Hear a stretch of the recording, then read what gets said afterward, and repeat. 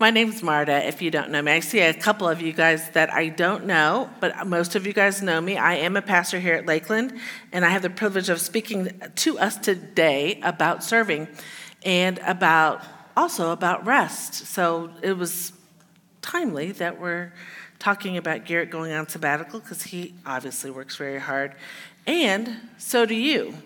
But we all minister, not just the pastors and staff, but you as well. We all minister out of who we are, not what we do. And that's never more evident than when a crisis happens in your life. Your character tends to kind of come into clarity. So if you don't know me, most of you guys know I lost my husband in March after a very long battle with cancer. And 2 weeks ago, his father died. So yesterday I got to officiate his funeral. And there were very different situations, very, very different between a 93-year-old and a 58-year-old. And it's been hard. So this year's been a hard year for the Gillens. And people often ask me, because they're compelled to, how are you? How are you doing? And I appreciate that and I love that. But I'm always going to answer, I'm busy. I'm super busy. I'm back to work. I'm doing this. I'm doing that. And it's true. I am really, really busy. And so are you. And we're busy this morning. Who's not busy? If you're not busy, let me put you to work. No. We're all busy, right? There are people making money, banking on the fact that you want to be busy. I just saw a book called what's it called? The Goal of the Unhurried Lifestyle or something like that. It was written by a pastor, and it was about having an unhurried lifestyle. I'm like, how does this guy get church done? I don't want to read this book. But guess what? I don't have time.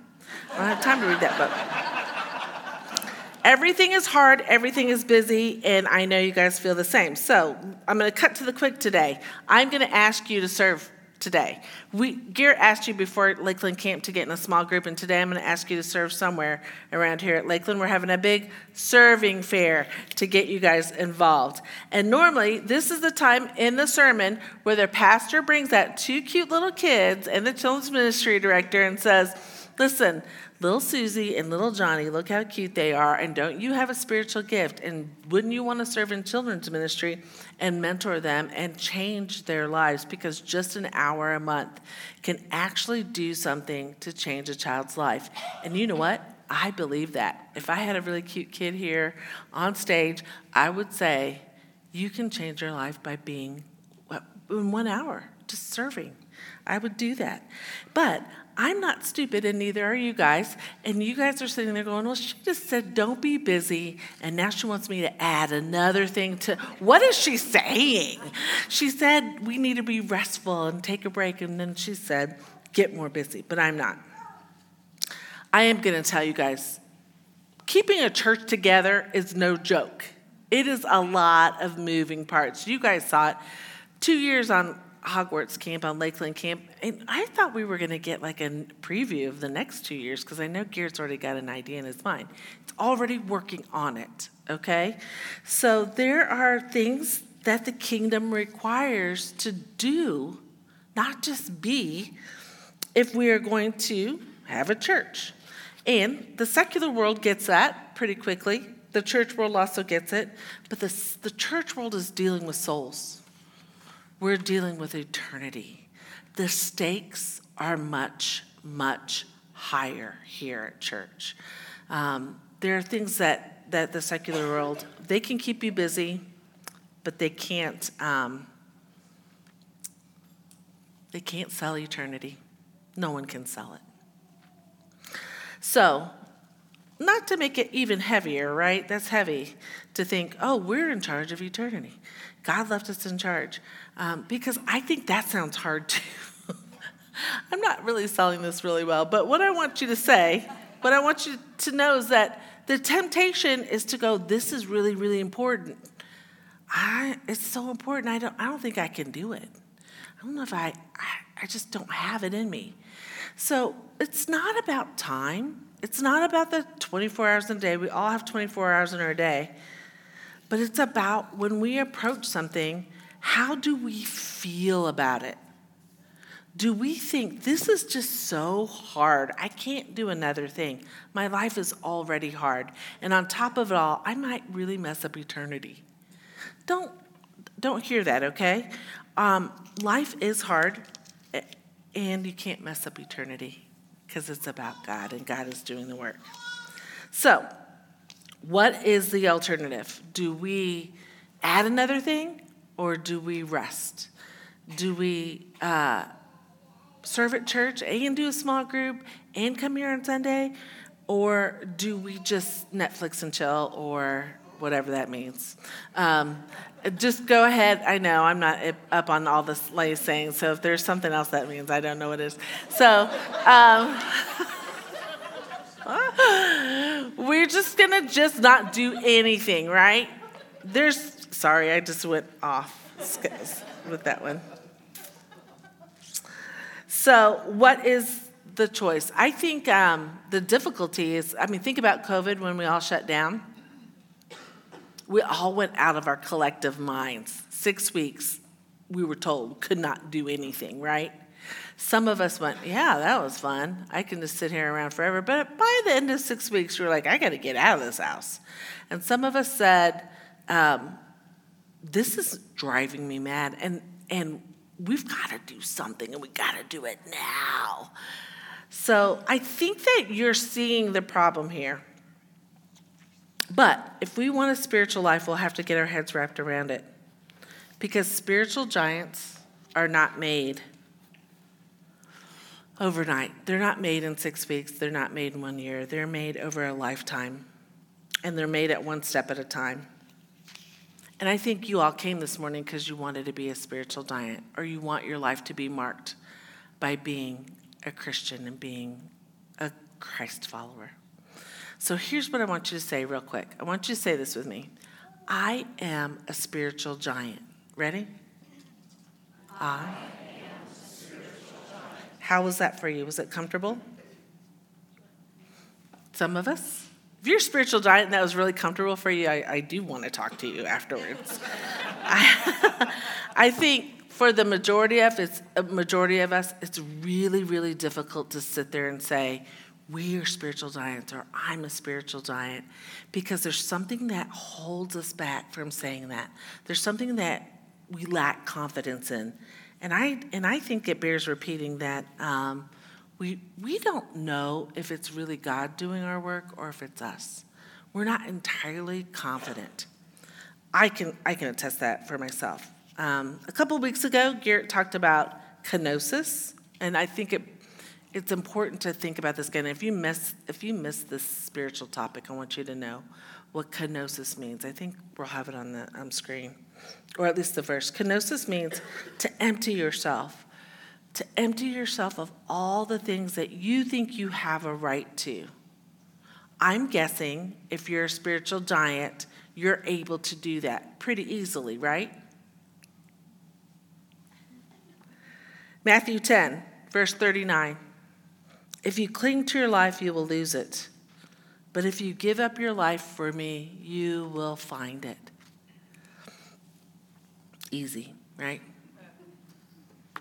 No, this sounds really, really hard.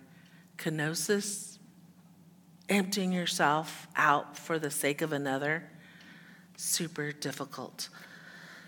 But stick with me here. What if it were easy? What if kenosis, or emptying yourself out for the sake of someone else, was just totally easy? Easy like Sunday morning. Y'all remember that song? Because it's easy. Okay, easy like Sunday morning's supposed to be easy. I always listen to that song, and I'm like, who is singing that song? Because my Sunday morning is busy, busy, busy, and hard. But it's supposed to be easy, okay? So how is kenosis easy? Okay, how is it easy? And here is the gospel. Staying close to Jesus is easy. It is the easy part. Serving at church, serving others, serving all the world, even self-care, all has to do with the state of your heart. And if you're close to Jesus, all those things become at least a little easier. Okay, the only thing that rest will do, this is why they say, may he or she rest in peace, is put us in the grave, guys. We will need to be at work as long as our days are alive. And the only thing we have control over is how we view those things, how we view whether it's easy or difficult. And in order to connect with God and connect with others, we'll have to serve each other. And sometimes the serving comes first, and sometimes the easy comes, and sometimes it takes a while and some patience. So in Matthew 11, let me show you how it is to stay connected to God. Matthew 11 says, Jesus says this to us, "Come to me, all of you who are weary and carry heavy burdens, and I will give you rest. Take my yoke upon you. Let me teach you, because I'm humble and gentle at heart, and you will find rest for your souls. My yoke is easy to bear, and the burden I give you is light." So at the beginning of the sermon, I said, you guys are going to be asked to do something. You're going to be asked to sign up for a small group and service in some way. And I bet you said, I don't have time for this, or how do I get out of this? Even Garrett a couple of weeks said, even your small group leaders don't want to come to small group, you guys, because we view it as hard. We view the sign up as difficult, and we think, let me wait, let me think about this, because I don't know if I can do it. But Jesus says, his yoke is easy and his burden is light. So when I first heard this, did anyone ever think this was yolk, like an egg yolk? My yoke is easy. I did, guys, back when I first became a Christian. So I asked Luke to get a picture of a yolk, a real yolk. Do you guys know what a real yolk is?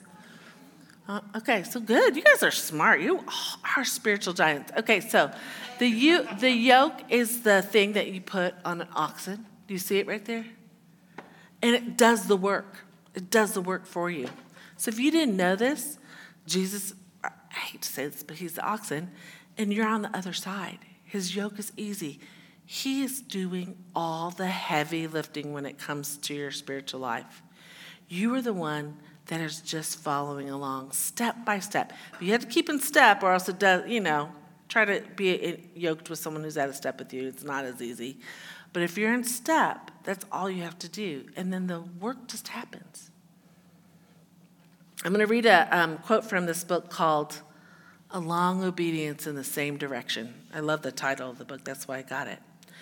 Eugene Peterson talks about service, and you don't have this on your screen, but he talks about service, and he talks about Paul speaking to it in Romans. He says, here's what I want you to do. God is helping you. This is Eugene Peterson wrote The Message, if you guys aren't familiar with him. So he takes the Bible and he says it in our words. Here's what I want you to do. God helping you. Take your everyday, your ordinary life. You're sleeping, you're eating, you're going to work, you're walking around life, and place it before God as an offering. We can do that, yeah? Just take our everyday life, our walking around life. That's a translation of Romans 12. And then at the end of the chapter on serving, he says, I have never yet heard a servant Christian complain of the oppressiveness of his servitude. I have never yet heard a servant Christian rail against the restrictions of her service. The servant Christian is the freest person on earth. So how's it going with you in your serving area? Are you feeling like the freest person on earth? Is it easy like Sunday morning for you?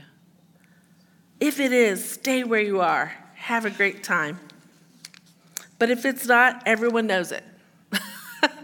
Everyone knows when you are serving and it's a big, giant drag to you. And everyone knows that you and your martyrdom isn't making it easy. And it's not really making it easy on you or the person you're serving. But you're serving God. We are serving God here. We're not serving each other, although that is a byproduct. We are serving God. So I'm going to read this verse for us. It's in 1 John 4. I forgot to put it down, but it's in 1 John 4. It's a little bit long. So we've known and believed the love that God has for us. God is love, and those who abide in love abide in God, and God abides in them. Love has been perfected among us in this, that we may have boldness on the day of judgment, because as he is, so are we in this world. There is no fear in love, but perfect love casts out fear, for fear has to do with punishment. And whoever fears has not reached perfection in love.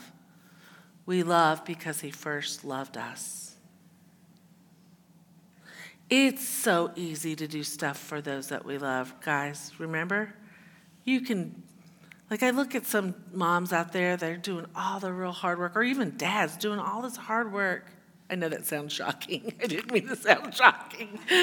Moms and dads doing a ton of hard work for their kiddos. Why?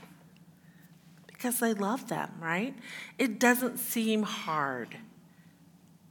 It doesn't. No one is asking you to set yourself on fire to keep everyone else warm. No one's asking you to sacrifice a ton. We are simply asking you to become spiritual giants. And spiritual giants is just a step at a time. It is not, it's not going to happen overnight. So I also asked Luke to get this picture of a place called Lindisfarne. And Chris Lee and Alicia went on, when they went on their sabbatical 14 years ago, right? They actually visited this holy island. It's off the coast of Northumbria. Are the pictures up there? Is that you, Chris? No. It's just someone else that went ahead of you. That was our spiritual director. There's your spiritual director. Okay, so it's a pilgrimage. And some people take a very long pilgrimage before they get to this. And some people get to this point and then they walk across to the Holy Island. It's off the coast. You see those stakes on there? Those are stakes that you are to stay close to. Because if you don't, the tide goes down and then the tide goes up probably overnight, right? So it reaches the top of that stake. Yeah, the tide. So you have a while to get across to the island. It's a little short of 3 miles is what I'm told. I haven't been there, but I'm told that there's there. And then Holy Island is a monastery where monks once were hundreds of years ago. And I'll let you read that story because it's really interesting, but you can Google it for those of you guys who want the real story and the real historical facts on it, because I don't have time for that. But you guys, the monks were invaded by Vikings, okay? But they made it very difficult to get to the island in a certain place and time to protect themselves, but very easy at other times. And when the tide is low, there's a pathway there that's a pretty easy walk. If you veer from the pathway, I'm told that you can, there's like a quicksand type of material, a mud that it's very easy to get stuck to. And I'm also told, Chris didn't tell me this, but someone else did, that there are old landmines from World War II that are off the coast. So you don't want to veer too far from there, and you want to get over to the Holy Island before the tide gets up. And it seems, to me, that seems hard. Does that seem hard to you? Some of you guys are like, I'll do that. So this is the idea behind a holy spiritual life, friends. You do one step, one stake at a time, and you stay close to Jesus along the way. And before long, you turn around, and there's kenosis. There is the pouring out of your life. It happens along the way. It may seem hard to commit to a very small thing today. And it may be very hard. I don't want to diminish that for you. But when you look at your life as a whole and you look at the trip and the pilgrimage of your journey of your life as a whole, the hour that you're going to commit to your small group or to your serving is very, very, very little. It's very easy. So yesterday I told you I officiated the funeral of my father-in-law, and he was 93, and he lived a life of service, and that was the theme of the funeral. He was a Habitat for Humanity guy, and he was a conservationist at heart. It was beautiful, beautiful service to honor his life. Of course, it's a privilege to live to be 93, right? And I did not know this story until yesterday that my brother-in-law told, but he had dementia, and at the end of his life, you guys know someone who has dementia, so you know how hard this is. But at the end of his life, which was recently, it became more and more difficult for him to recognize people, even those he loved. And when my husband Steve was in the hospital in November, they told us that he only had a couple days to live. So somehow the brothers wanted to get his parents there, even though they did not know whether he would recognize my husband or not. And it was an ordeal. During COVID, it was a big ordeal. Okay, you could only have one person in the ICU, and there are 5 of them in that family. So our family had to leave, and he couldn't walk. He was elderly. It was getting him from St. Louis into that room to see Steve before he died was a big deal, especially because they did not know whether he would make it, and it was especially if they didn't know whether he was even going to know what was going on, because he really had a difficult time.